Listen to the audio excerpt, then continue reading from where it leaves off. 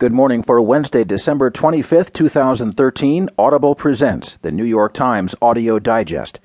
Here's what's making news on the front page today. Political fight targets South Sudan's civilians.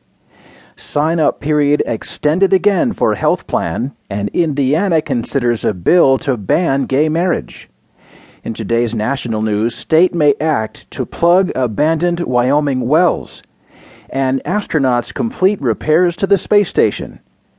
In today's business headlines, China's central bank eases fears of crisis. Banks make concessions in Detroit's bankruptcy, and in suit, banks test how far Volcker rule can be pushed. There will be more business stories, more national and world news, a roundup from the sports page, and New York Times columnist Roger Cohen. Now from the editors of the New York Times, here are the stories on today's front page. The top stories written from Juba, South Sudan. Political fight targets South Sudan's civilians. Written by Nicholas Coolish. The security forces went house to house, rounding up civilians by the dozens, survivors said. Some were summarily shot in the street, they said, while others were hauled off to crowded cells. Bodies of the executed were tossed into shallow graves, one recalled. Another jail where civilians had been taken reeked of death, a witness said. We thought that the war was fought between the soldiers, said Peter Nial, 30, one of many in a crowd of desperate people to describe attacks on civilians.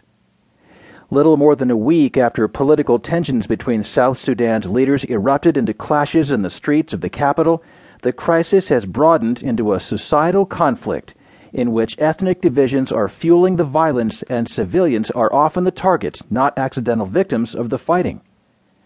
On Tuesday, the top United Nations human rights official, Navi Pillay, expressed concern about the serious and growing human rights violations taking place, reporting the discovery of at least one mass grave and the arrest of hundreds of civilians in searches of homes and hotels. Hours later, the United Nations Security Council voted to nearly double its peacekeeping force in South Sudan, hoping that a rapid influx of international forces would help quell the violence.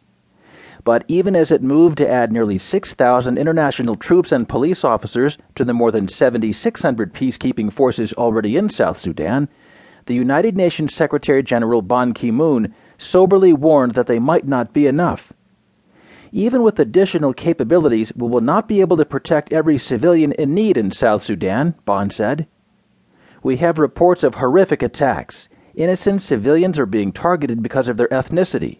This is a grave violation of human rights, which could fuel a spiral of civil unrest across the country, he said. South Sudan was born in 2011 after years of international diplomacy as a way of ending decades of conflict with Sudan.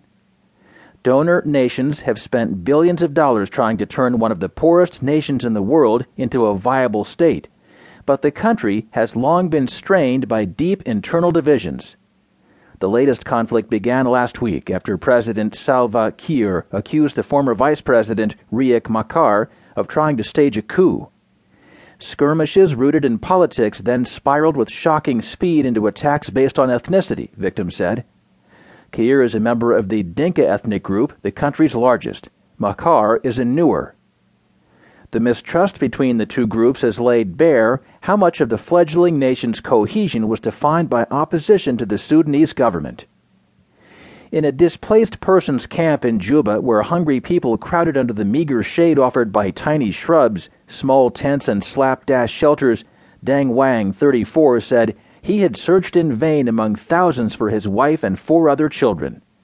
I don't know if they're still alive, he said.